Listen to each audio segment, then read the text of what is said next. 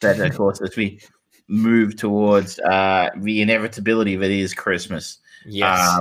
Yeah, it's been an odd year, hasn't it? That is that's an understatement.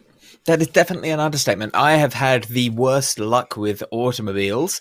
Car I was borrowing broke down and died tonight, and discovered a fresh hell, which is car sickness in the back of a taxi for an hour-long journey where you can't take your face mask off to get fresh air into your lungs.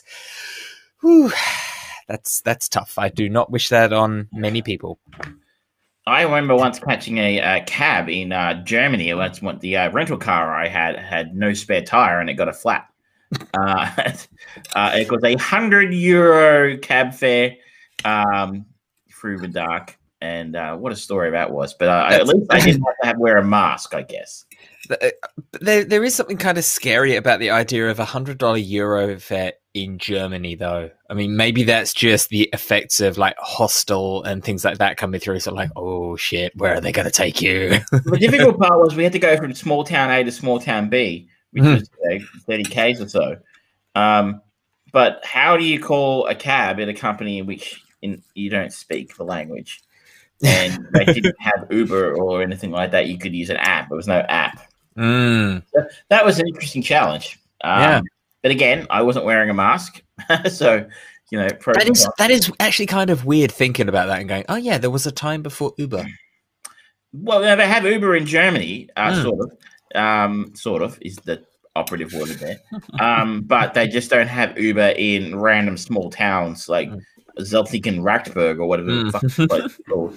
So you were kind of fucked. It's the equivalent of you being stranded along Melford. Except I could speak the language at least. That's what you think. I mean, we speak a version of the Queens. Only locals can speak the local language. I guess in more positive news for regular listeners, we have absolutely no idea and probably wouldn't care. But I got accepted into a uni course for next year, which I had actually applied for a few weeks ago, which was interesting because I haven't applied for a uni course in about 25 years. And I have absolutely no frame of reference about what's involved or how likely one is to be accepted as a maturing student. I had to do a maths test because you had to do a maths and English test if you hadn't graduated high school recently. And seeing I graduated high school during the Clinton administration, I think you could say that wasn't recently. Wow. Oh, that's scary thinking about that. Paul Keating was Prime Minister for those who were in the country at the time. I think John Major was Prime Minister of the UK. So it was a different time. So it was almost 7 years ago. I had to do a maths test to actually do the application. Though I hadn't used any of these math skills for like trigonometry or anything in about 20 years. So I just Googled the answers. Shh, they might be listening. I think everybody Googles the answers because I would cut and paste the question from the box and put it in Google and would pre-populate the actual exact wording of the question. So I think it's an unusual thing. I think it's a ticker box exercise. But anyway, I will be going back to university next March, which will be an interesting challenge. What are you going to be studying? I'm going to be studying psychology and criminology. Okay. Well, there we go, ladies and gentlemen. We are moving one step closer to being what Travis would always want, which is a crime podcast. There are plenty of those. And they're very good. And I'm like, oh, these guys must do a lot of research. Fuck that. But it'll be, our crime podcast will be sort of like, oh, yes, and we've got repeat reports coming in of a serial shoplifter for penny sweets coming out of Geelong. And we went in to investigate. Well, yeah, I've had a little bit of a shoplifting going on in the Doncaster area of Melbourne. Shut up. Yes, it wouldn't be. I don't think we would do very well on a crime podcast. But I've got no idea exactly what where it's going to go or anything. But it's nice, the idea of doing something constructive with one's time. I was talking to somebody today going, it's actually a rare thing. Once you've finished school for as long as we have, anytime you're not working basically becomes your time. So it's kind of nice in a way because you don't actually have any responsibilities. But, necessarily, obviously you have responsibilities, but you don't have to. You don't really have it. I should be studying thought in your head. You can do stuff like this, or you can sit down and watch a movie like I did tonight, which you are going to hear about very soon, ladies and gentlemen, and everyone else who's listening, bots included. Yep, absolutely. Now, we want to talk about this week's film. Let's talk about this week's Chain movie, which was the Stephen McQueen directed Widows. He was also the director of last week's 12 Years a Slave. You picked out this one. I did pick this one because I'd heard good things about it, and I hadn't seen it. It has an 84 Metascore. It has a 6.9 on IMDb, which is a little bit surprising having seen it now, but it is that low. I suspect that might be a political 6.9. Potentially, yes. For the uninitiated, the 20th Century Fox blurb for The Widows, which was in 2018 for those playing along at home. 4 women with nothing in common except a debt left behind by their dead husband's criminal activities take fate into their own hands and conspire to forge a future on their own terms. So the first thing that pops into my head when I hear about plot description, and we talked a little about it last week, is the Melissa McCarthy, Elizabeth Moss DC film, The Kitchen, right? The Kitchen, which came out I think late last year. Which was, I saw it on a cruise ship, and I didn't pay anything for it, and I still wanted my money back. It was terrible. I'm told the original DC comics are actually quite good, but that's probably kind of par for the course in the DC universe these days. This is how you do it. I would also like to go so far as to say, producers of Ocean's 8, this is how you do it. To Paul Feigs of the universe, this is how you do it. This is a great movie. I really, really liked this. This has an incredible cast to start with. We've done the right thing. We actually mentioned the synopsis of the film. First up for a change, but the cast, let's just quickly cover them off because everybody in this cast is amazing, doing fantastic work. And I feel like the fact that if your stars Viola Davis, and Viola Davis, you look around on the set with you've got Liam Neeson, John Bernthal, Michelle Rodriguez, Elizabeth Debicki, Robert Duvall, Colin Farrell, and that's just scratching the surface. Daniel Kaluuya, Jackie Weaver's in there. Yeah. And that's just the bigger name actors at the stage. There'll be other names in there you'll notice that you recognize. And that kind of quality, and everybody's at the absolute top of their game here, and you're going to raise your game as well if you're around that kind of talent. Absolutely. Everybody is just batting 100 in, to use a baseball terminology. It's really everyone's at the top of their game. Huge props to Viola Davis here. She fucking owns the picture. She plays the role of Veronica, whose husband, Liam Neeson, was kind of the leader of the gang, who we talked about in the synopsis. The dead husbands were sort of a gang of robbers.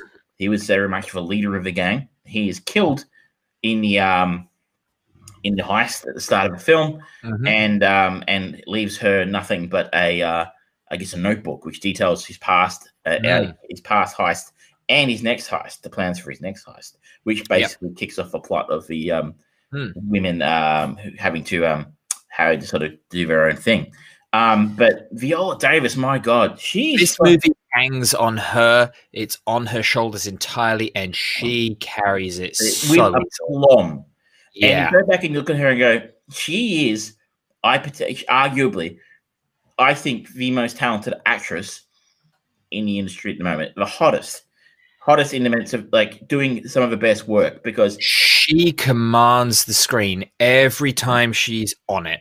Not just in this movie, but she was powerful and scary in the much maligned Suicide Squad. I'm going to say I hated that movie. Hated it. But she was good. And I'm so pleased that James Gunn's bringing her back as Amanda Waller in the next one. So she deserved a significantly better film than that. Yes.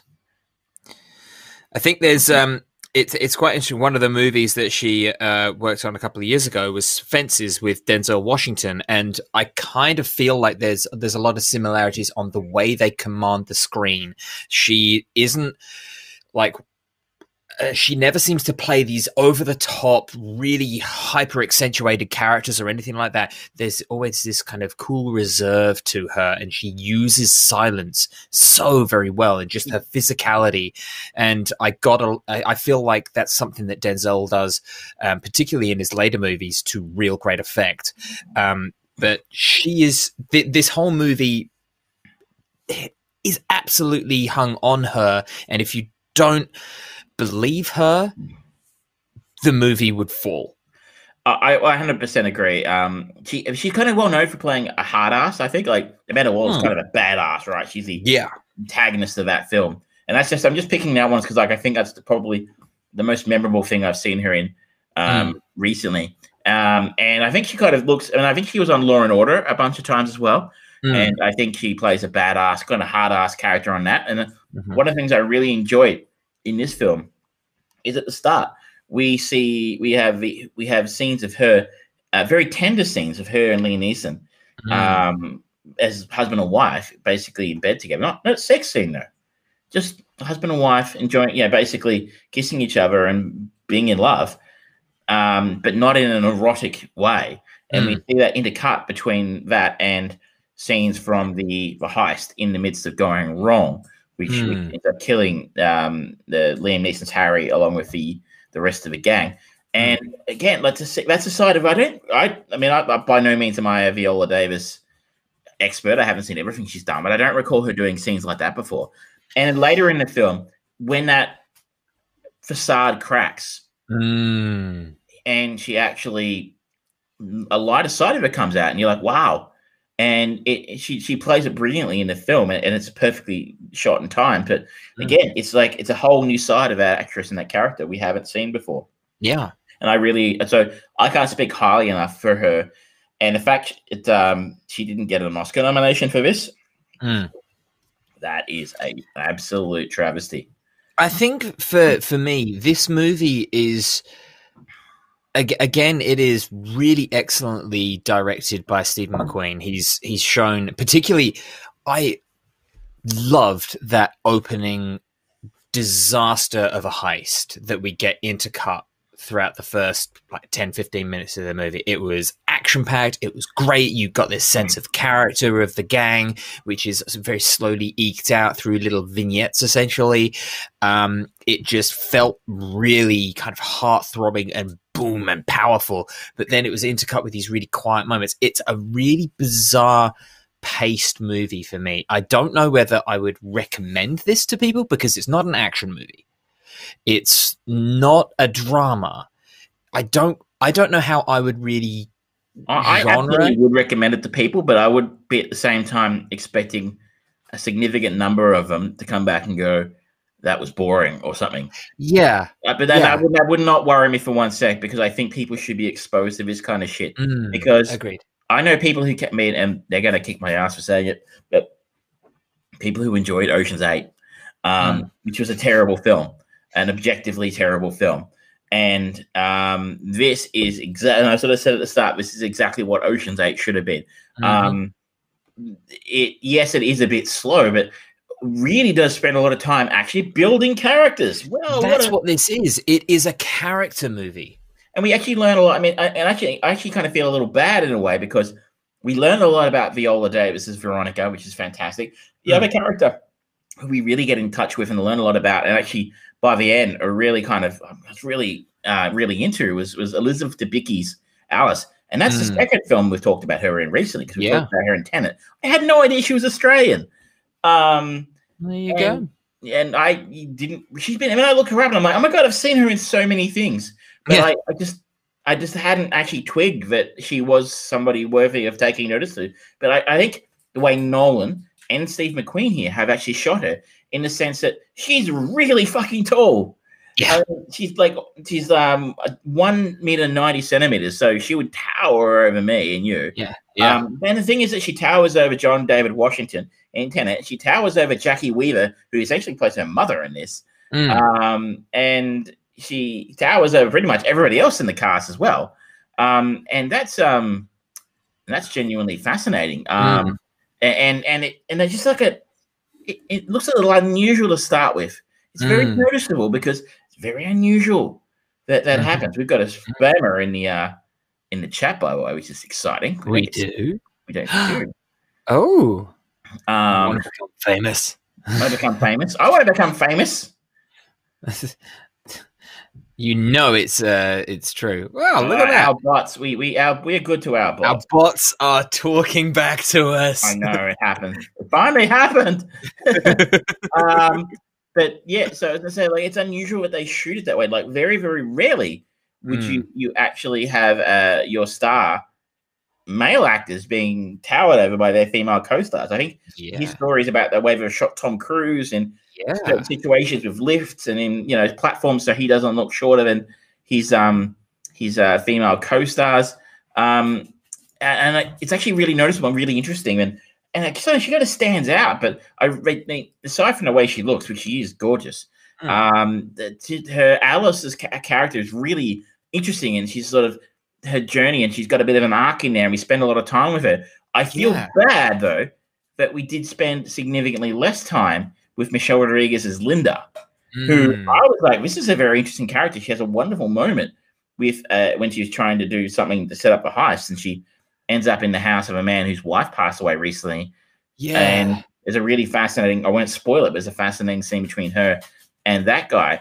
And I'm like, wow, there's something interesting going on with Linda, but we spend so little time with her. And this is quite a different role for Michelle Rodriguez that we get. She is so often either the sort of like the love interest that can look after herself, or a second tier action actress in a terrible Resident Evil style movie. And it's like she has had these moments in her career where she's actually been able to really prove that she is very talented, and this is one of those opportunities where she does a lot with very little. I had the same thought. I'm like, this is what I want from Michelle Rodriguez, and I have a request that, and if I can have the controls for another week, I would like to go to a Michelle Rodriguez film next.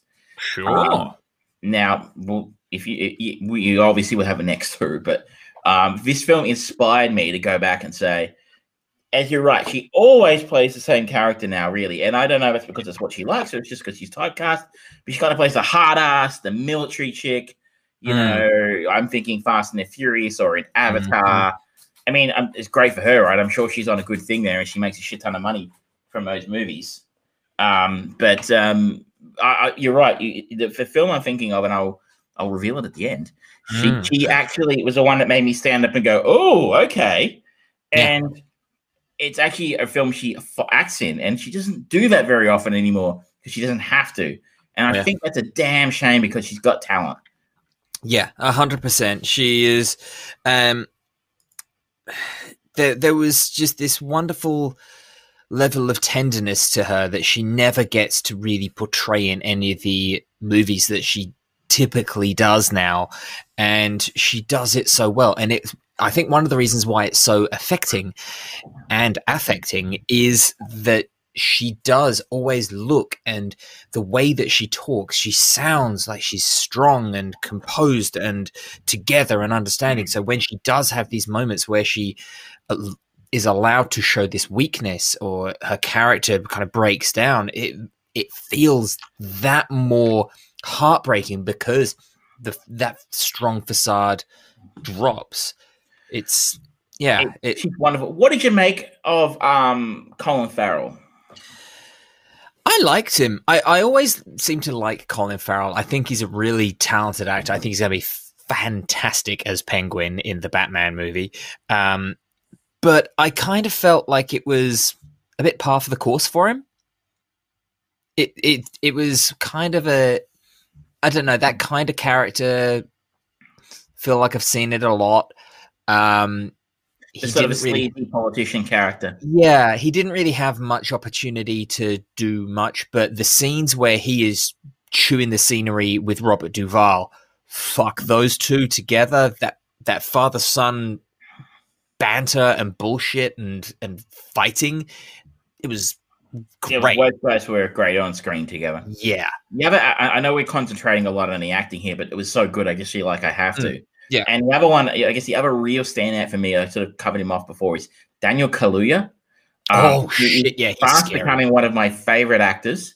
He Yeah. was amazing in the episode of Black Mirror he was in, 1 Million Merits. He was incredible in Get Out. I know you didn't care for it as much as I did, but I think you'd agree he was good in it. Yep. He was really fucking good in the Black Panther movie. I was so glad to see him getting big roles. Yeah. And in this, he plays like the sort of dead-eyed psychopath, sort of gangster brilliantly. Like, he is terrifying.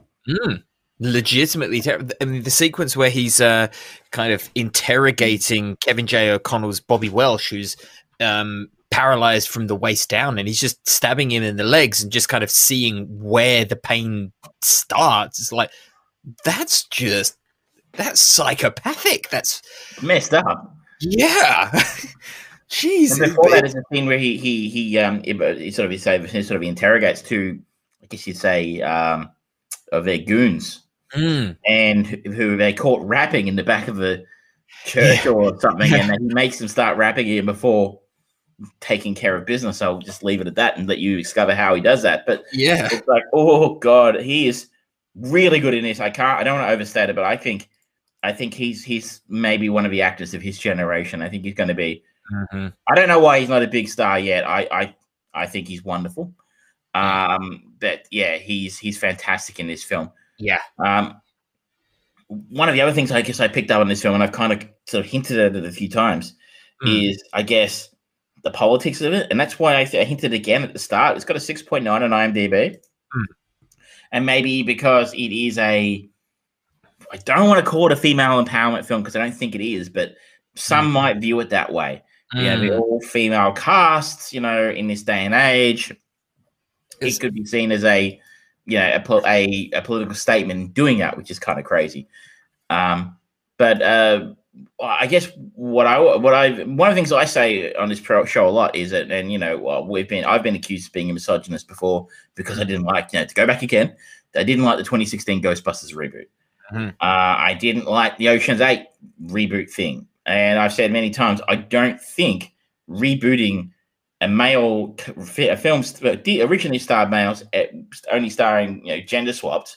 I don't think that's genuinely progressive. I don't think that's genuinely diverse. I think that's window dressing. I think it's tokenism. Well, we can't actually think of real good characters for female actors. Amazing female actors like Melissa McCarthy or Kristen Wiig. So we'll just recast them in amazing female roles. Roles that were amazing the first time for men. And then we can say, we tick that box saying we're doing diversity. That isn't right. You can create incredible, amazing, powerful female characters, compelling female characters, and make a film about them. And anyone who says you can't, just go and watch Widow. This is based on a TV show, a British TV show, written by Gillian Flynn, who wrote Gone Girl. But I mean, he's gone and picked them up and moved them to an American setting. He's written 3 of the most incredibly complex and interesting and powerful female characters that I can remember for a very long time. And I wanted to see more of it. Like I would sit down and watch a whole movie about it. And all three of the main female characters, they have a very good arc throughout all of it. We talked about Elizabeth Debicki's character and just going from the really fucking twisted conversation that her mum has about basically becoming a hooker for hire for high class guys and things like that, and sort of like, they get looked after, to being at the where she buys guns from, and she starts realizing that her look and the way that she can speak in a different accent, she can use those and weaponize those to get what she needs from people, and it's slowly morphing that character and just growing. And Viola Davis' character very much goes through a story arc where she does kind of go through this roller coaster of revelations from Liam Neeson's character through to being her own whole self. It's that they're utilizing females to create these interesting, compelling stories rather than going, oh, yeah, we're going to gender swap these people. And, because they're women, they're obviously going to be interested in the Royal Gala. No, and they're going to be going on that fashion show to steal jewelry. Women like jewelry, right? Fuck off. Women can, if you want to do it, just go, you know what? They can go and try and steal from a casino as well. Just one up the men. Will really fucking stick the finger up to them. Do anything. It doesn't have to be that stereotypical female-centric MacGuffin.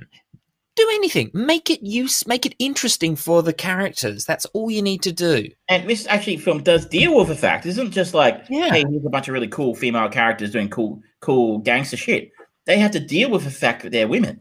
Yeah. It's an amazing scene where we're like, why are you doing this? And it's like, why do you think we can do this? We're not gangsters. Like, because nobody thinks we have the balls to do it. Yes. We have to start acting like men, like, yeah. It actually is part of their art. Part of the story is the fact they are women and they are treated differently. They have different expectations. And in fact, they weaponize that fact. Yeah. That to actually allow them sort of a element of surprise almost. No one's going to suspect them because they are women. So I if anybody ever comes to me again and tries to call me a misogynist because I didn't like Ghostbusters or I don't like gender swapped. I mean, now they're talking about doing a gender swapped version of Die Hard with Charlize Theron. I mean, don't get me wrong. I love Charlize. I think she's an amazing actress. I'm so disappointed she's not going to be starring in another Mad Furiosa. Max. Furiosa. We're going with somebody else. But no, I don't want to see a gender swap Die Hard. I like the Die Hard that there is. And, she had an amazing action film herself, Atomic Blonde. Yeah. So, go out and create actual roles, actual female characters that they can own, that are their own, that aren't just gender swap roles. So, this film does actually deal with politics. It does deal with female angle, the angle that they are women and they are treated differently, and there is misogyny in the world. It does deal very heavily with the racial elements in there as well, and there's a large degree of classism in there as well. Which we could be here all night talking about the politics, but it's there. But it's done in such an intelligent and entertaining and smart way. It's not it's not Star Trek. It's not Discovery going, look, they're women. We're diverse. We're diverse. In your face, we're diverse over here. Look at all the diversity. Yay. It's done in a clever, subtle, and entertaining way where you don't feel like it's being shoved down your throat. It doesn't outshine the plot. It's part of it. It serves the characters. Yes. It serves the plot. It's as you can tell, ladies and gentlemen, we really enjoyed this movie. I even think that there was Liam Neeson is an interesting character, actor. I mean, because he has got some phenomenal roles that he's had in the past, and he is a very competent actor, but he's very much kind of fallen into, there seemed to have been a bit of a trend for actors 50 to 65 would suddenly do that aged action star going against the odds sort of things. And obviously you think about his movies Taken and stuff like that, and a very intelligent, well planned out mastermind criminal. That's not really too far beyond the realms of stuff that he's done before. Like Ra's al Ghul. Yeah, but still, he plays with this well, and he underplays the expectation that I think I was expecting from Liam Neeson in that kind of role, and it serves very well, and it again fuels it's the driving force behind so much of what Viola Davis does with her character and what she goes through and how she copes with it. I wish I could say more about that, but I don't want to spoil anything. If somebody out listening hasn't seen this film, I don't want to give spoilers. I would like to give a quiet shout out to John Bernthal, who's in this movie for about 2 minutes. For such a high profile actor, it's kind of a little bit like, a little bit more John, but okay. He gets that quite a bit, actually. He does. He's turned up for a few minutes and he's gone. I'm 100% with you. This is a wonderful, wonderful film, and the fact that it was ignored by the Academy is disappointing. But we are all the richer for for having had it, and having now seen Steve McQueen's last 2 features, I think. I think we're in a position to say he could be arguably one of the hottest filmmakers going around today. Yeah. I think it's a bright, interesting future for him because obviously there's, I think, just going off of this and 12 Years a Slave, both have got social messages behind them very obviously, and they both wear them very, very openly on their sleeves, hat in hand kind of thing. But he also, fuck, does he do good characters? He really does, and he understands character. He's interested. I mean, we've had this conversation before, like about David O. Russell, because I'm not interested in character, I'm interested in story, or whatever it was he said about American Hustle a few years ago. Yeah, or Nolan for that matter. We talked about it with Tenet a few weeks ago. Yeah, he had zero interest in developing the characters. He didn't even have a name. Was protagonist. So, I mean, I guess it's a relief for me to see somebody back. This is my kind of filmmaking. Like with Tarantino fanboy hat on. It's one thing Quentin does well. He's interested and he's in love with his characters. Yeah. Maybe too much. But Steve McQueen is a very different kind of director, but he also is really interested in the people in his film.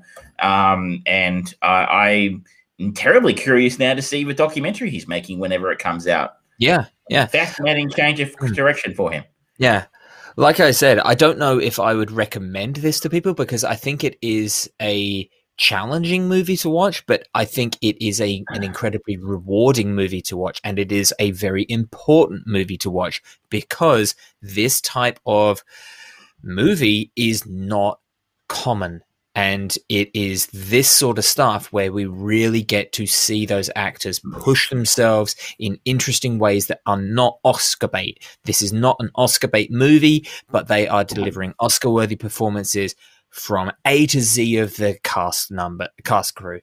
It's top-notch stuff. You're 100% right. And I would differ in the sense I would recommend it to people.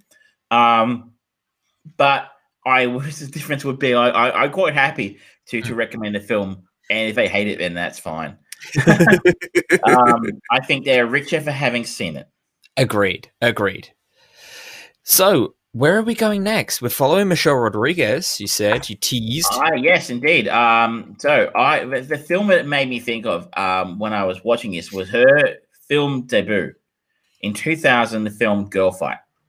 Oh, yeah. And she broke onto the scene in a really big way with that film. That film, I don't know if it was Sundance or wherever festivals. It kind of got a bit of publicity. Yeah, and it really came out of nowhere because it was her debut, and she's really, really wonderful in it. It is kind of a sports film. It's about boxing, and I think I know when I saw it back in the day, it sort of made me stand up and go, "Wow, I can't wait to see what that fantastic Michelle Rodriguez does." And while I suggest she certainly had a very successful career, she's the key star in one of the biggest franchises in Hollywood. I don't think it's ever.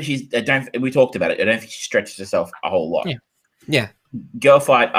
Now I'll put my hand up and say I haven't had a look at how easy this is to find. It is not anywhere legally to stream. There we go. So we what do you reckon? Are you comfortable to I'll certainly do my best to find it, but maybe we'll set up an alternative just in case. Tell you what, you pick an alternative. If we can find a copy of Girl Fight, we'll go that way. Welcome to Australia, ladies and gentlemen. Yeah. I would like to pay to watch your film. No, no pay. Oh, sorry. You literally do not service this country with a legal way of getting your movie, yet everywhere else in the world does. Okay, right. Well, there's a reason why we're made of colonists. Just to be clear, I for the throwback, Susie and I watched a film called Fortress this week.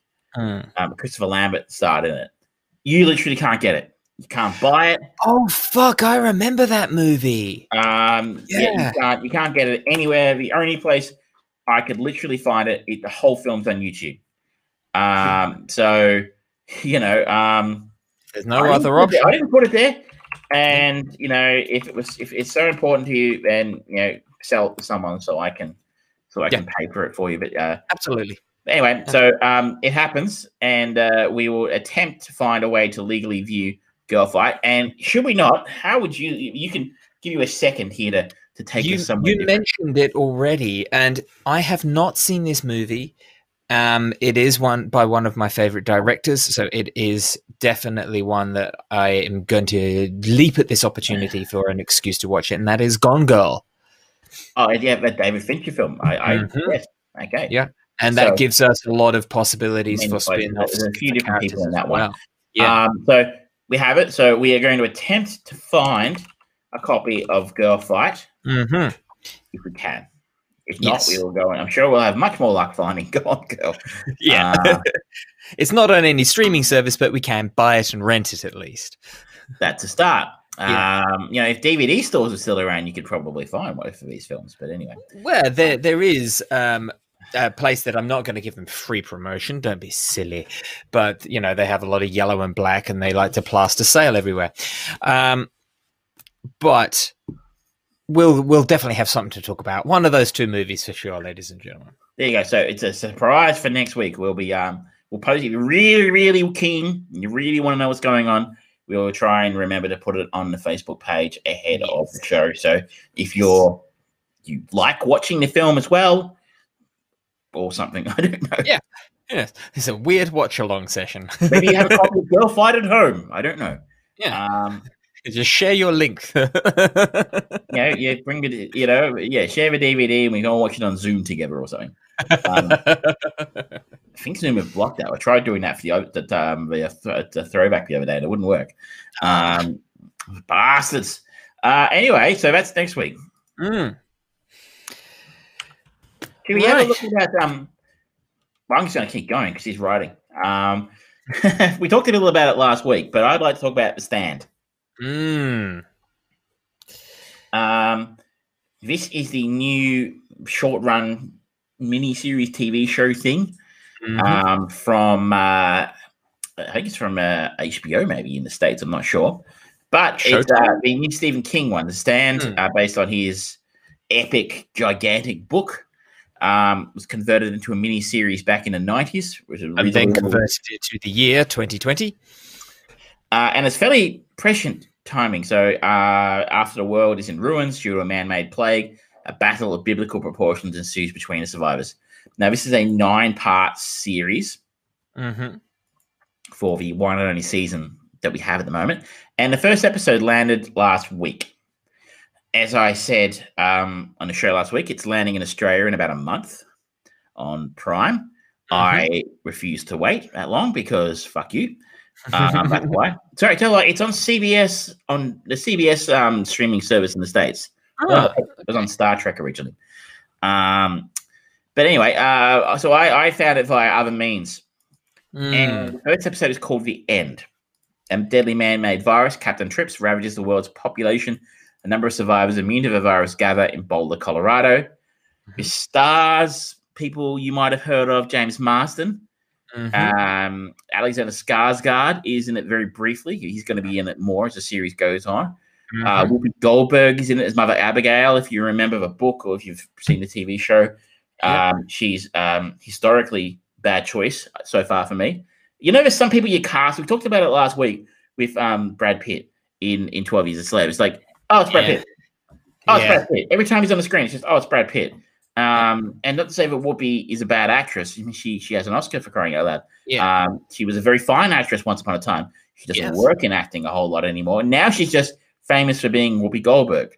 And so it's kind of felt like stunt casting to me. I was like, every time she was like, very few times she's on screen, I'm like, it's really distracting.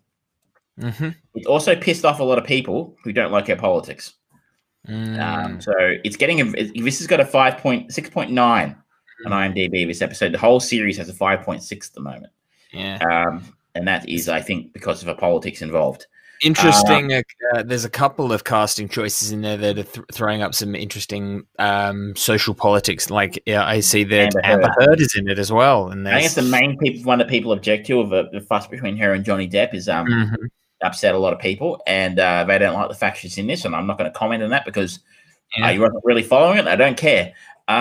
J.K. Simmons is in it in a wasted role. In that he's in it. He's only in it for about 10 minutes. I'm like, who has J.K. Simmons, and they waste him in 10 minutes. The voice of Bryan Cranston as the president. Okay. I overall was pretty disappointed in the first episode, to be honest. For me, the plague element of the book and the TV show original story is one of the more interesting ones. And I guess rush, blow over it quickly as they humanly can. Really? And really rush over it. So the plague and stuff happens. It jumps back and forward in time quite a bit. Basically, there are flashbacks and there are flash forwards. There are flashbacks in flashbacks. And I know the story reasonably well because I read the book 25 years ago or something. I've seen the TV show a couple of times. So I remember it enough that I can sort of follow the story. I don't really fully remember who all the characters are for such a long time since I read the book. So we don't really spend a lot of time with many of them. We spend very minimal time with James Marsden, who is basically requisitioned, for want of a better term, by the military because he's immune to the virus. And, he's the only person who kind of survives.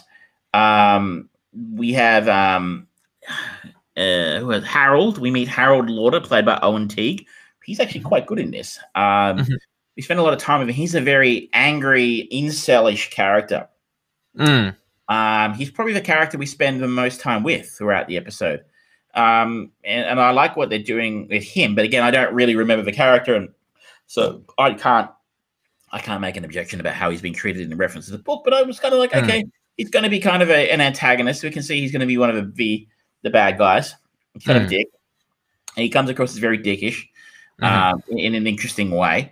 But we're constantly kind of flashing forward. Oh, here's how James Marsden came into the picture. But, we'd already met James Marsden, right? So we're already hanging out with him. Starts happening. And then, after 5-10 minutes of that, when we flash back to find out exactly how it was that he came in contact with the virus initially.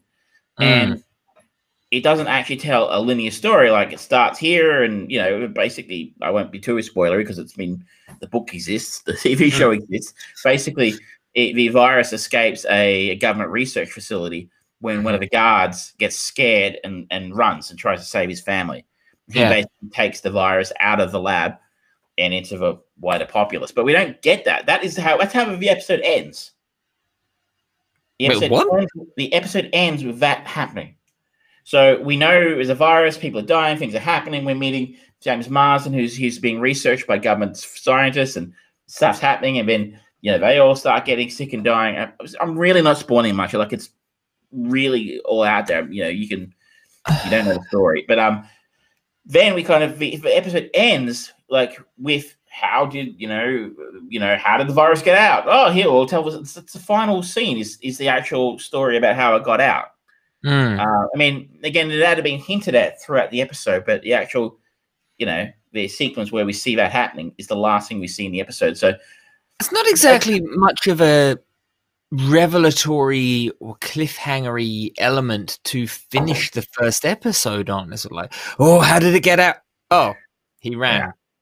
This has been directed, and I think one of the key creative forces behind it by Josh Boone. Probably most recently well known for his, he was the writer-director, I think, on New Mutants, which we know what happened to that one. He was also responsible for Fault in Our Stars, which I haven't seen, but I know wasn't. It's got a good rating, but I didn't hear good things about it. But a lot of people seem to really like it. It's one of those movies that definitely has a crowd. Anyway, New Mutants, and I don't know if I can blame Josh Boone for that. I haven't seen it. We should get around and think that at some point, but he may not be able to be blamed for that one. But yeah, look, I'm going to stick with it because I'm curious to see where it goes. But overall, it was a pretty disappointing and pretty alienating way of telling us a story, right? I think it's a really, really lousy way to tell a story is to be constantly jumping back and forward in time to tell us stories of people, multiple characters at least. It can be done fairly effectively. Maybe if you're following one particular character, it's a fairly standard storytelling way. You start at the end, and you're like, "Hey, wow, you must think this is a really weird situation. How did I get here?" Now let's just tell the story about how they got to that situation. That's Once fine. in a lifetime. Um, It seems like it's trying to be more intelligent than it needs to be. I mean, doing flashbacks and flash forwards where you have a story where Oprah Winfrey is going into your not Oprah Winfrey, sorry, Whoopi Goldberg is coming into your dreams. That's weird enough as it is, and you're throwing different timelines in there as well. Weird, you're right. It's a very difficult.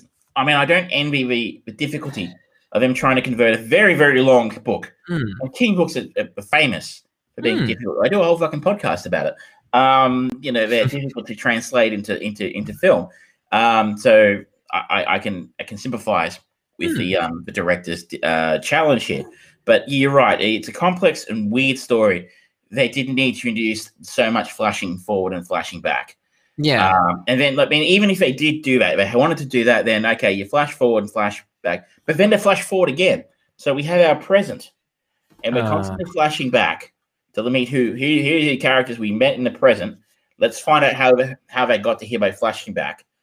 But then we flash forward from the present to then find out where they end up in 6 months from there. And you're right, and that kind of kills the tension of like, if you're new and you don't know the actual story because you haven't read the book or seen the previous show, you might be looking at going, so Harold is obsessed with his neighbor Franny. And they are the only two survivors in their small Maine town. What a freak occurrence to be featured a town in Maine. So original for Stephen King. I should note there are lots of King Easter eggs in the show. I enjoyed that. That was like the shop in town's called like the Dairy Hardware Store or something. But so Harold's obsessed with Franny. They are the only survivors. They sort of get on motorbikes and they drive out of a town. And if you're new to the story, you might be thinking, well, what happens with Harold and Franny? Harold, as I said, is shaping to be an antagonist and kind of a dick.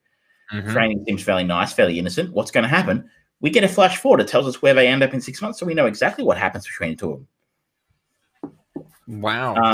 And I'm just like, don't understand the creative decision there. That really was weird and killed it for me because I know what happened anyway. But I mean, it was just odd, and I didn't like it. And I found it. I think it'll confuse new viewers. I think who don't know the story, and I think it'll annoy other people who do know the story.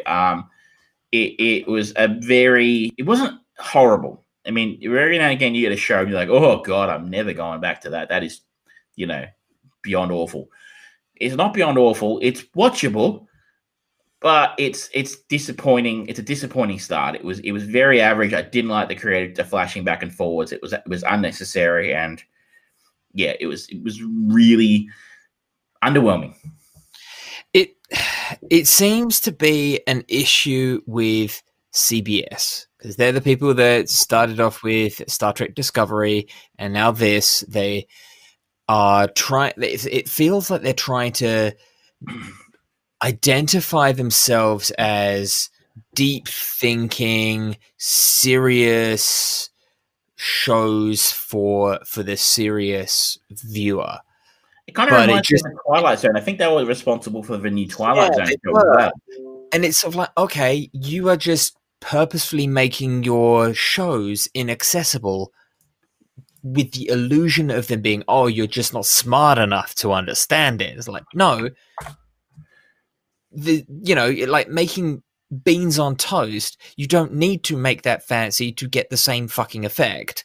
You tell the fucking story. And I'm sorry, no one working at CBS or on this group has the writing skill of Stephen King. So why would you go, you know what? Yeah, this huge fucking project, let's jump around all over the place. Because, yeah, we can handle this story better than King could. And he told it in a linear fashion, which makes complete sense, by the way. I mean, there's the usual argument is, and it's unfilmable the way it is, that, it needs work to be cinematic. Maybe they're right, maybe they're wrong. I don't know, but it didn't work for me. It was disjointed was the word. It was a bit of a disjointed mess. It was all over the shop, and it didn't really feel like it had a connecting story to follow through. And it's going to be, there are so many fucking characters in this book. It's going to be hard to follow as it is anyway. So Yeah. it didn't need it.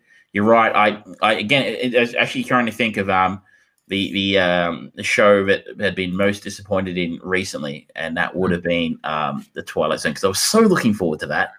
And no, it was actually really lousy. So it's disappointing, but they've got me again. God damn it! But look, I'll hang in there. We'll see how it goes. Give it a few more episodes, and maybe it'll be one of those shows like the Agents of Shield effect. Like that's good. It's really good.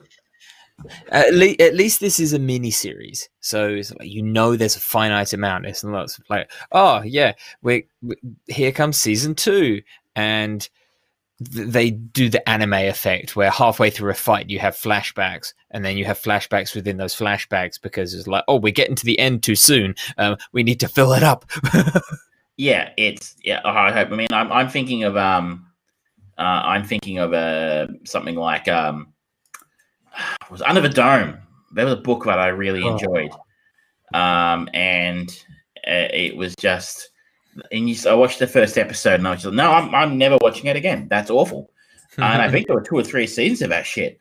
It's certainly not as bad as that, but it wasn't great. So that's disappointing. Yeah. Okay. Shall I talk about one of mine? By all means, I've been dominating the floor for far too long. I decided to get around to watching last year's one of Netflix's specifically for the service movies. This is The King, directed by David Michaud, starring young actor who is fucking amazing and going to be one hell of a powerhouse as he grows. He's only 24 years old and he's already delivering amazing characters, and that's Timothy Chalamet. Also got a cameo by Ben Mendelsohn. Sean Harris is in there, and it has a Robert Pattinson role in it, and he's actually really fucking good. This is another nod to him actually being a good actor and him making a big mistake with his career early on with Twilight for that respectability level, I guess. But it certainly did help his stardom for sure. Now, The King is, as written by Netflix, Hal, a wayward prince and heir to the English throne, is crowned King Henry V after his tyrannical father dies. Now, the young king must navigate palace politics, the war his father left behind, and the emotional strings of his past life. That is a fair loose term of what this movie is. It is an interesting look at a character, and it's inspired by a lot of the stories from William Shakespeare. And it's co-written by... where the fuck is he? Who he also co-stars in it. It's Joel Edgerton, and Joel Edgerton is getting a bit of a name for himself as a bit of a writer. But this is an interesting movie. I don't know if I would recommend it, much like The Widow, but again, it's a really good character movie, and incidentally, it does legitimate army versus army battle way better than Game of Thrones. So anyone who says, oh, that's amazing, if you like that, you'll like this. And there's a lot of that kind of not necessarily house versus house thing, but the political machinations of anyone becoming a king, particularly in England during that time. Game of Thrones inspired that shit. This has got a lot in common with that. So you probably like this if you like Game of Thrones. But Timothy Chalamet is amazing, and his slow evolution to becoming because when we first meet him, he is abjectly determined to not take the throne. He is the rightful heir. He is the firstborn son of the king, Ben Mendelsohn. He's nearly invisible. It's only really his voice that you kind of go, oh shit, yeah, that's Ben Mendelsohn. But he's got this fantastic antagonistic nature against his father. He is very outspoken about the fact that all of the wars that are happening from Scotland and Wales are because of him being a cunt, frankly, and being a madman. And he doesn't want that. And his younger brother is chosen to be the king. But he dies, and unfortunately it's the same actor who played Tommen in Game of Thrones, so he's not got much luck.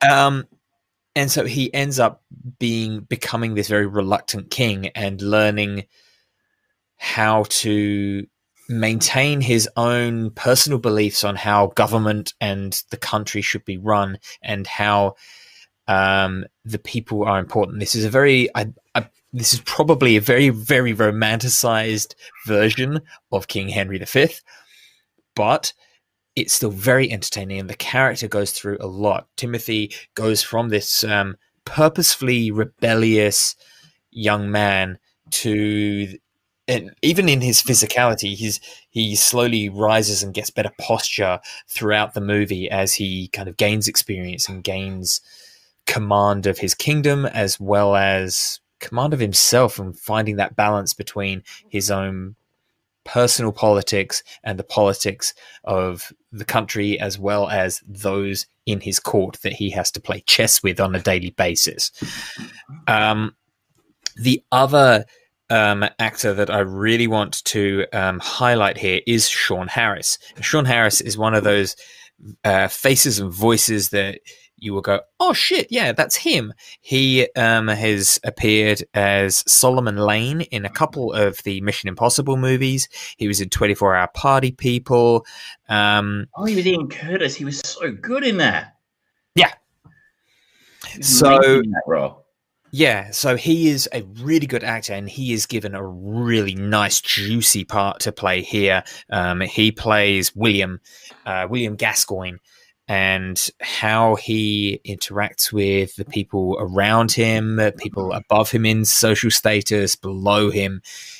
It's really you can see him being very intelligent as a character, and Sean Harris makes some really intelligent, smart moves as an actor here as well. There's not a single person that isn't pulling their fair share of the weight in this movie, and when I say weight, there's a lot of literal weight as well, because the costume is fantastic and it is the best looking, legitimately looks like true battle armor for the armed forces during that period. And it's just awkward to move in. They make a point of that, and they use it to strategic benefit on it's completely gone out of my... Agincourt. Yes, the Fields of Agincourt, where this legendary fight took place between the English and the French. And you wouldn't have seen it because you didn't do Game of Thrones, Travis, but for everyone listening, think Battle of the Bastards combat, but better. Not bigger, definitely not bigger, but just better and more true. And you can see it playing out. It's awkward. You don't have these big swiping action sequence moments of people taking these long swipes with their big swords, and everyone's just sandwiched in, and it looks like a mosh pit with people in just heavy fucking metal slipping around on the mud, just getting covered. They're just beating each other with the butt of their swords because they don't have room to swing the sword or stab or anything like that. It's just literally a fight in the mud, and it's really well done. In trivia, they had trouble with that scene because it was so warm, but the mud kept drying up, which was a very unusual problem in England, I imagine. Yeah. But then true props to, as I said before, Robert Pattinson. He plays the Dauphin, who is related to the King of France, and he plays it with this ridiculously over-the-top, stereotypical, insulting French accent that he plays up purposefully to try and piss off Hal, the king, and he just plays it, and he's psychotic in his eyes and the way that he looks and the way that he moves, and it is a great different role for him because he's not a pretty boy in this. He is not a likable romantic guy at all. He's a fucking asshole, and he plays it brilliantly. It's really, really good to see. I'm very, very impressed. Directed by David McCott, as you said, who is Australian. Mm-hmm. Didn't see him casting a few Aussies in there. Mm-hmm. And the director of the outstanding Animal Kingdom. Yes, correct. So he is a director to watch.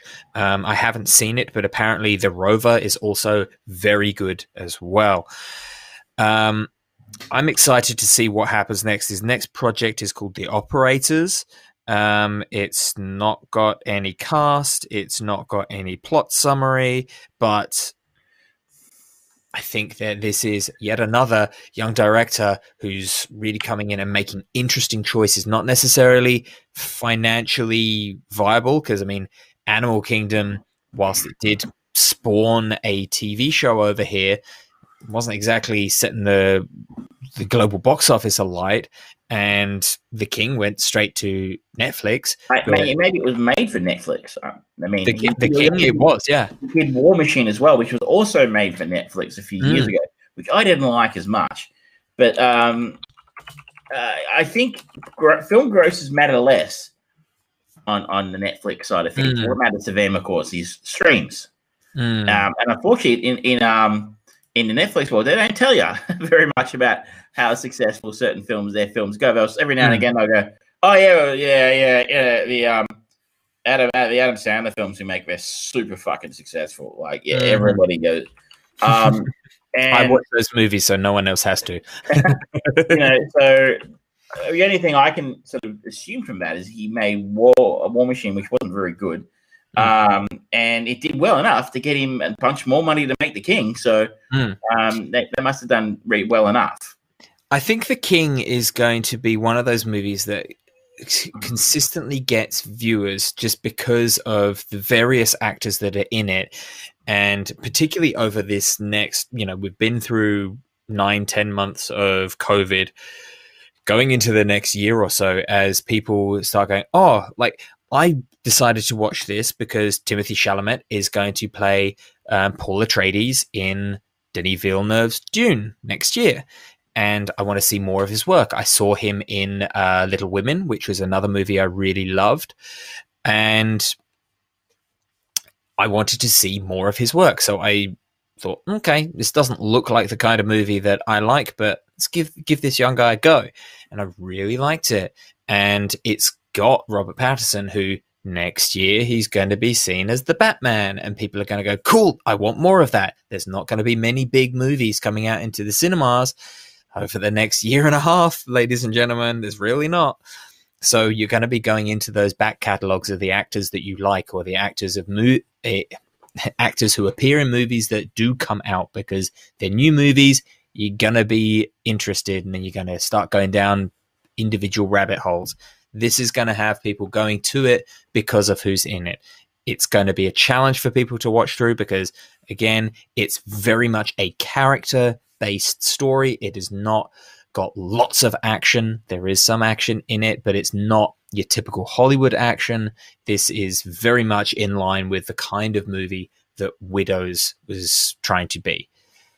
But I personally recommend this. I think it's a great movie. If you like those swords and battle fights, those period piece movies, character-based movies, this has got a lot for you to enjoy in it. If you're looking for something that's just Gladiator, nah, this ain't it. Sorry, this ain't it. Takes a little bit more attention and concentration. Yes, absolutely. Absolutely right. I would just like to give props to my co-host for a moment, because last week he recommended a film. I think last week or the week before you recommended a film called Palm Springs. Oh, yeah. And I finally got it. I found time this week to watch that. I won't go over the plot again because George already did that. I think it was last week or maybe the week before. But here's a shock. I really fucking liked that. Andy Samberg film, which is an absolute dross. What is the world coming to, I tell you? It's got it takes that Groundhog Day idea and does something a little different with it, doesn't it? It does. It's interesting at the way they sort of drop you straight in, and Andy Samberg's already been in there for God knows how long.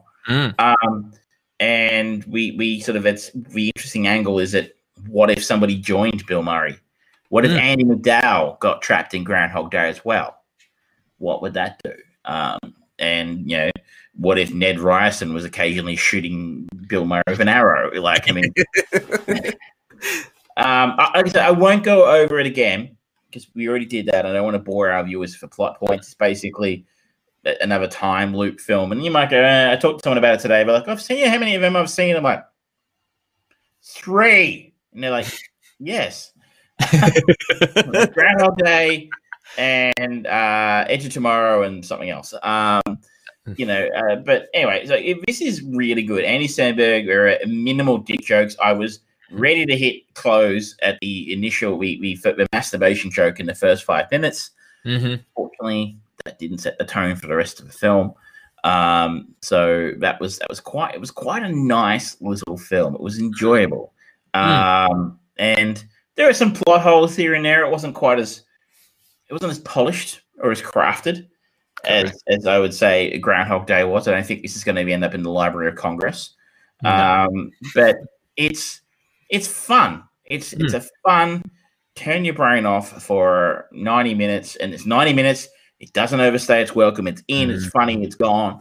You know, the cast is great. We talked about Andy Samberg, Christina Milioti, who's a deeply, deeply underrated actress.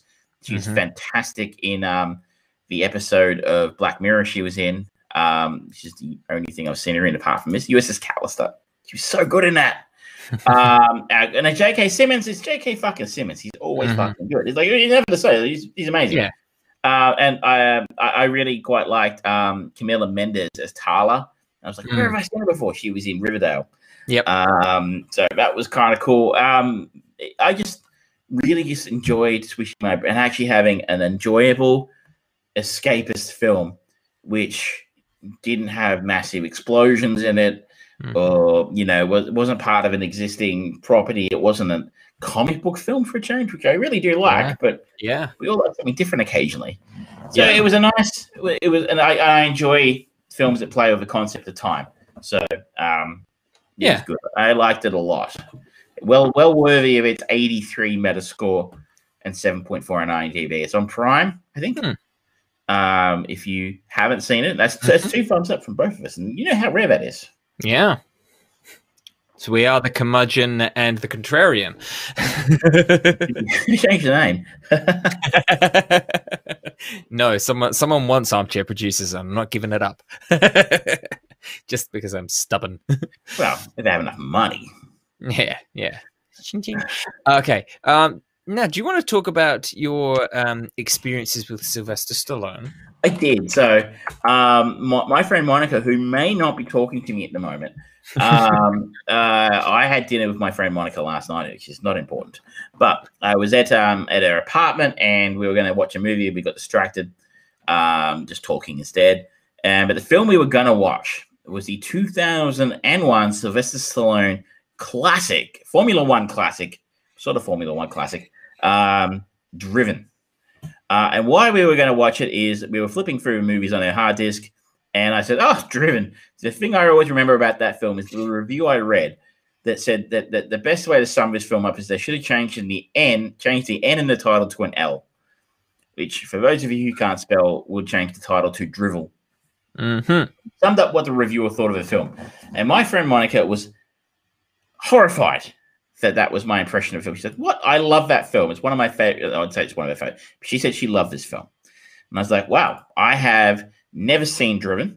I don't think I've ever investigated seeing Driven. I've never heard anybody say anything good about Driven. But then again, I think the review it said it was drivel was possibly the only thing I've ever heard anybody say about Driven. And I always sort of think came out the same year as the Fast and Furious, and they had very different trajectories from there, didn't they? I mean, haven't been too many Driven sequels.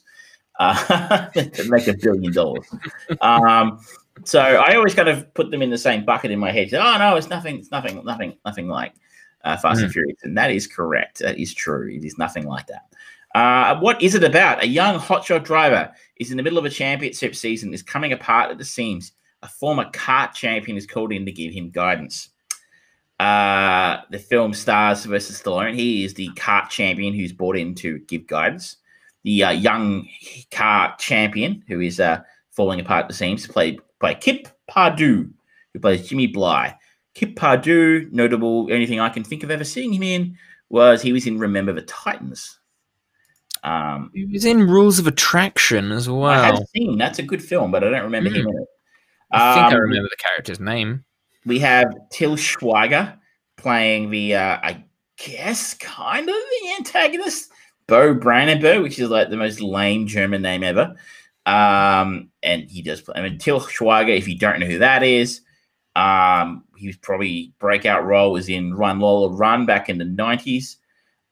More recently, he played Hugo Stiglitz in Inglourious Bastards, the Tarantino. That's it. Yeah. Gina Gershon is in this as well. She of Showgirls fame.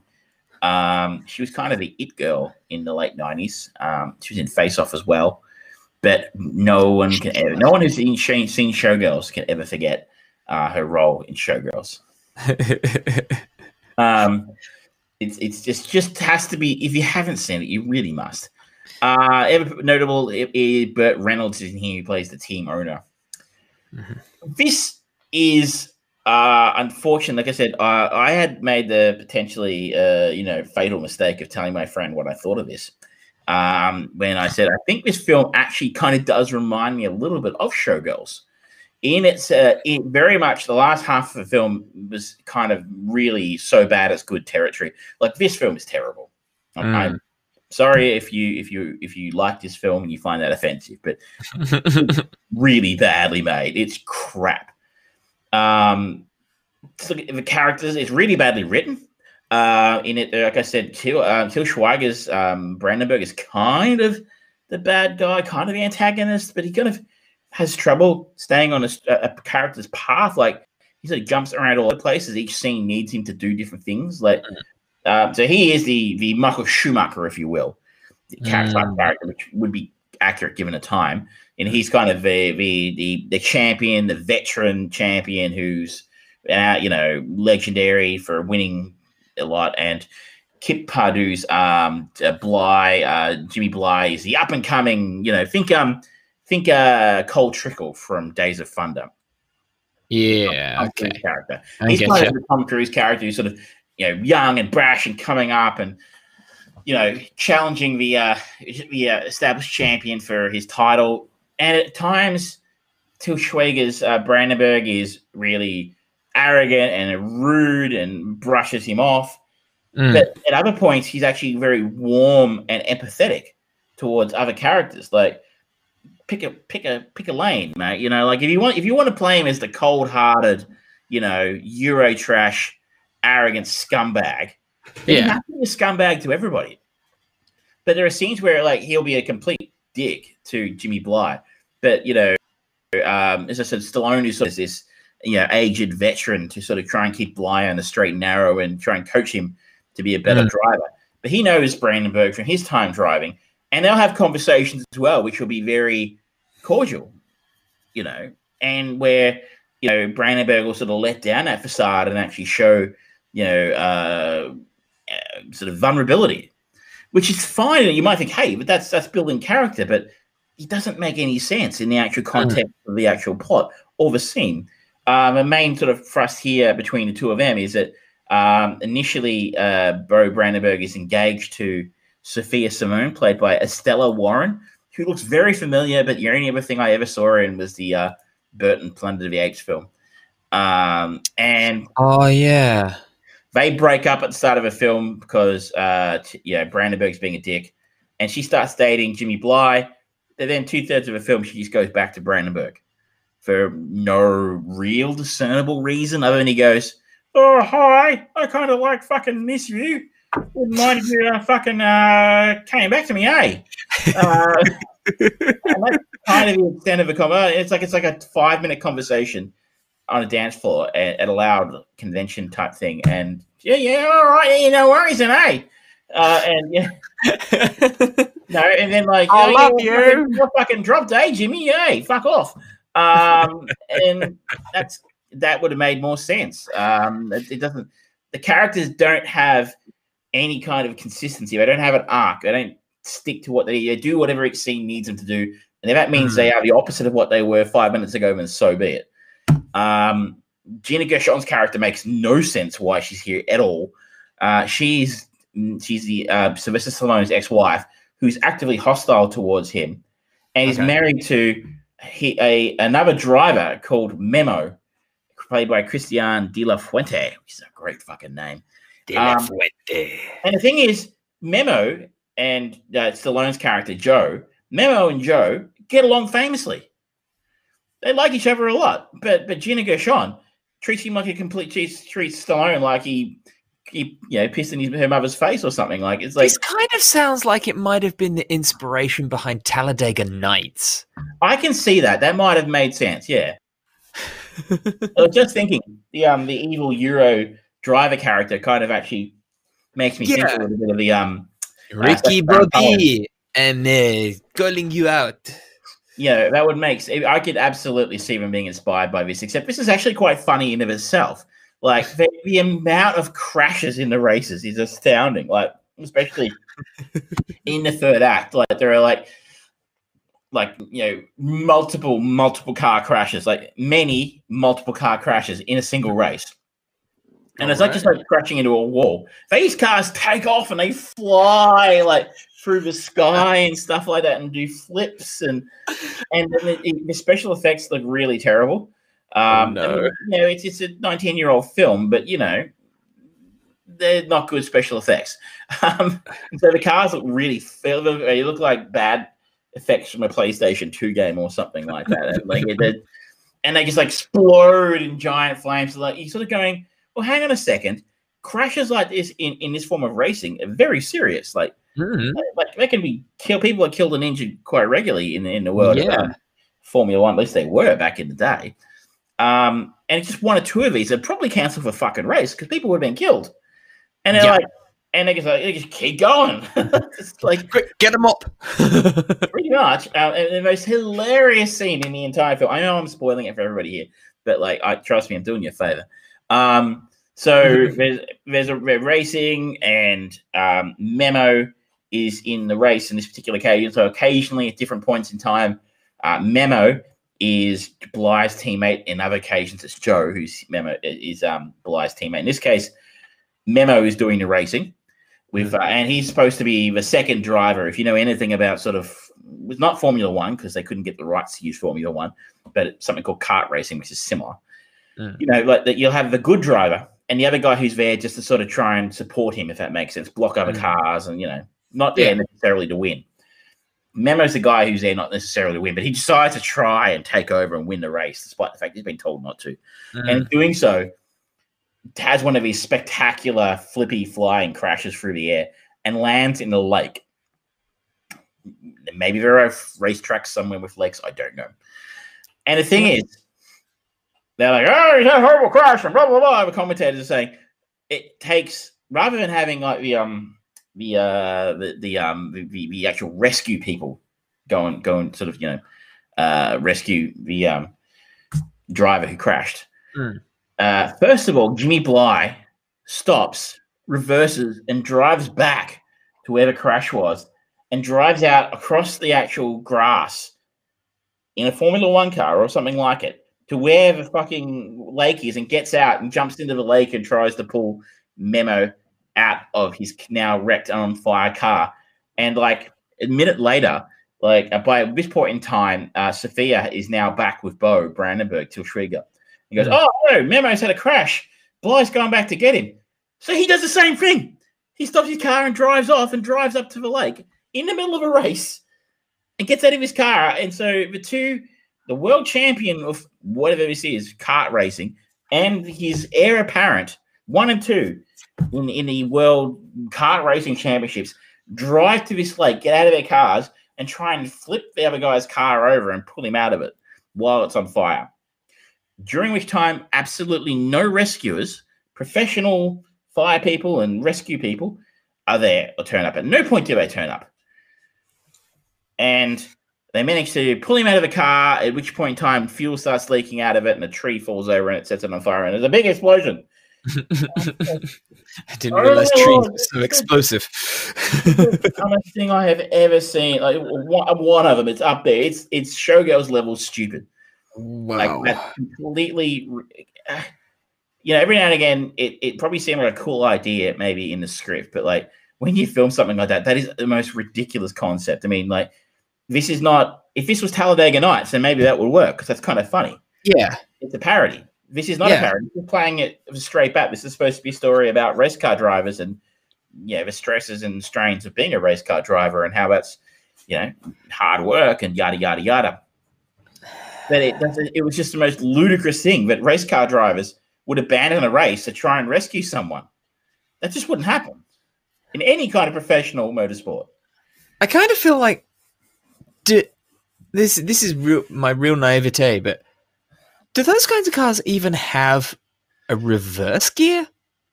Potentially not. I mean, I don't know. They're designed to just go forwards. Yeah, I mean, there's a scene also. Now parallel park for me. There's a second dumbest scene in the film, which is potentially in any other film would be easily the dumbest. They're at a reception, and there are lots of cars. They're not actual Formula One cars, but they look like Formula One cars on display at this reception. That's the reception where Sophia goes, "Oh yeah, you're fucking dumped, eh?" to Jimmy, and in his rage at wanting to get back at Brandenburg, he steals one of the Formula One racing cars for one of it and drives off into the night.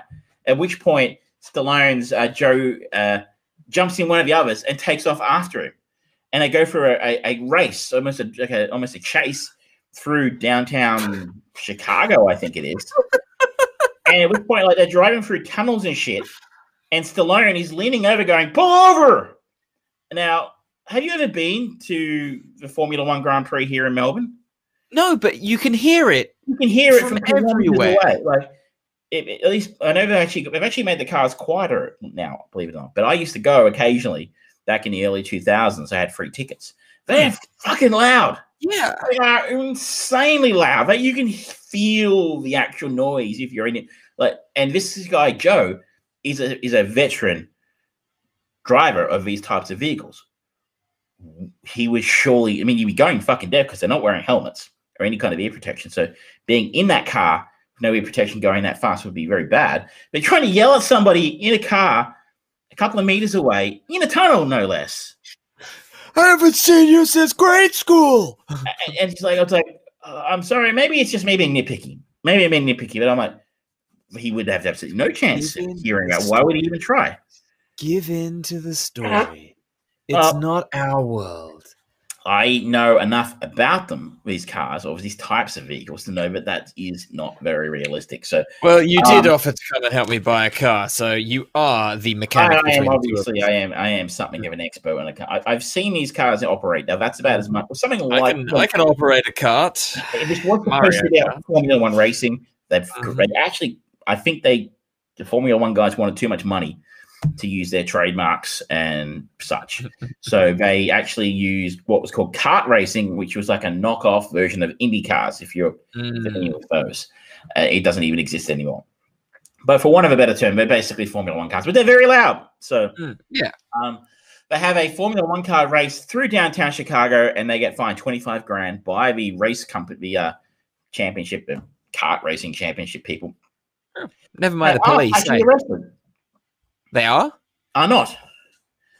Despite endangering many lives, and these cars would be worth a lot of. I'm just going way too deep into this, and it just made no sense at all. I mean, aside from the fact it didn't really make sense why Jimmy took off like that, other than, "Oh, I'm really angry. I'm going to go in the car and drive really fast."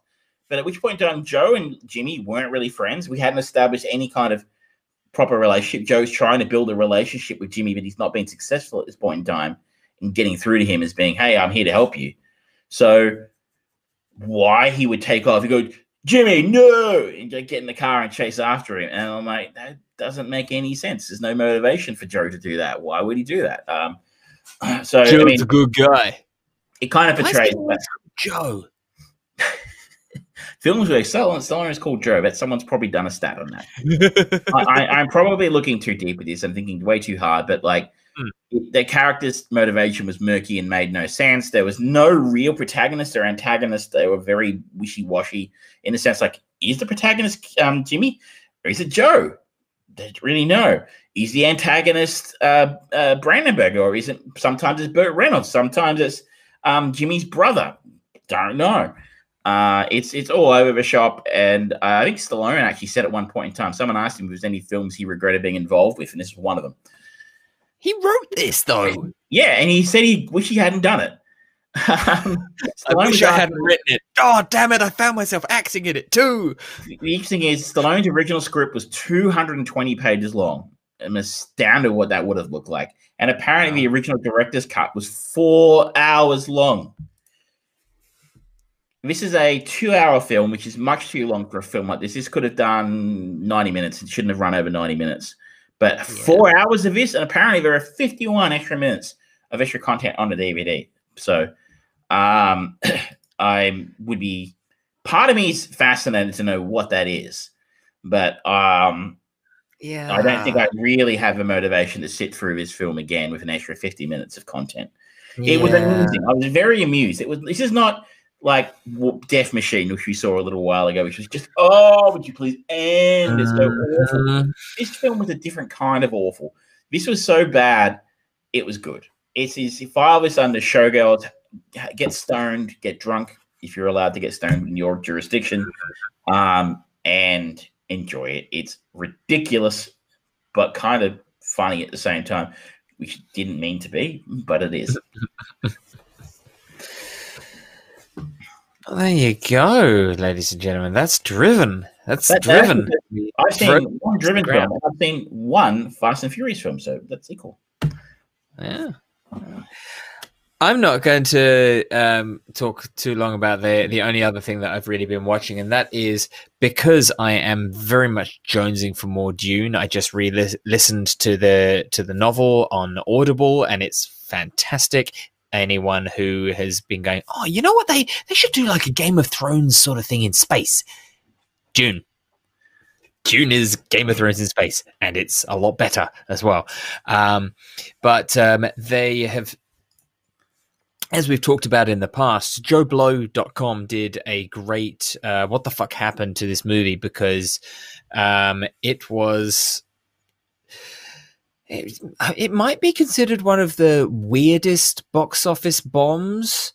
Who directed it?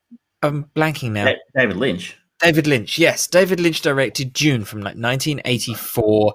It had a cameo by Sting. It had Patrick Stewart in it, Kyle MacLachlan, Virginia Madsen was in it. It was all over the shop. It was bizarre thing, but really interesting.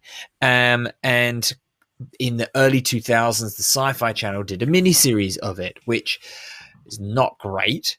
But it does. The Sci-Fi Channel has its name on it. Wow. Battlestar Galactica was good. I think over the years their name's kind of been taken. Yeah, they have purposefully kind of gone out to destroy their own name, I think. Yeah. But the Dune miniseries is not awful. It's not good, but it'll satisfy me hopefully for the time being until Denis Villeneuve's Dune comes out, and I have high hopes for that. But it's, if you genuinely, all I really wanted to say is for any viewers out there who do like the idea of Game of Thrones in space, that is what Dune is. I really recommend reading the book. I really, really recommend you investing time into this. And anyone who says to you, oh, it's like Star Wars in space. No, it's fucking not. It's not. That is a marketing line that some people try and do because they want to cash in on the Star Wars name and go, oh, it's Star Wars for adults. I'm like, no, it's not. It's just not. It's a different type of beast. This is much more political. There is a lot of action in it, and in the book, it's actually really good action, and there's a lot of lore and mythology and history about all the characters, about all the worlds, about the relationships between the houses going back thousands and thousands of years. It's really good if you like that kind of stuff from Song of Ice and Fire Saga or The Lord of the Rings and any of that kind of fantasy stuff. This is it, sci-fi version, and it's amazing. It was the novel when it released was, I think it was the first Nebula Prize winner or something like that, because it was such a different type of story for that genre, and it was so well presented. It's not a hugely long book to read through. It is something that you can consume, and I think the Audible thing is maybe 25 hours. I don't know. Size of a book. Yeah, but it's really good. It's probably actually less than that, but it's really, really well done. So 21 there you go. hours. Yeah, 2 minutes. it doesn't feel like it. It's a lot If you quicker. like it, I mean, I've seen the film and I had absolutely no idea what was going on. I don't think that's an unusual experience from watching either a David Lynch film or B, Dune. So you know, it's Duneception right there. I'd be curious to see it, because I know a lot of people, a lot of friends of mine love the books.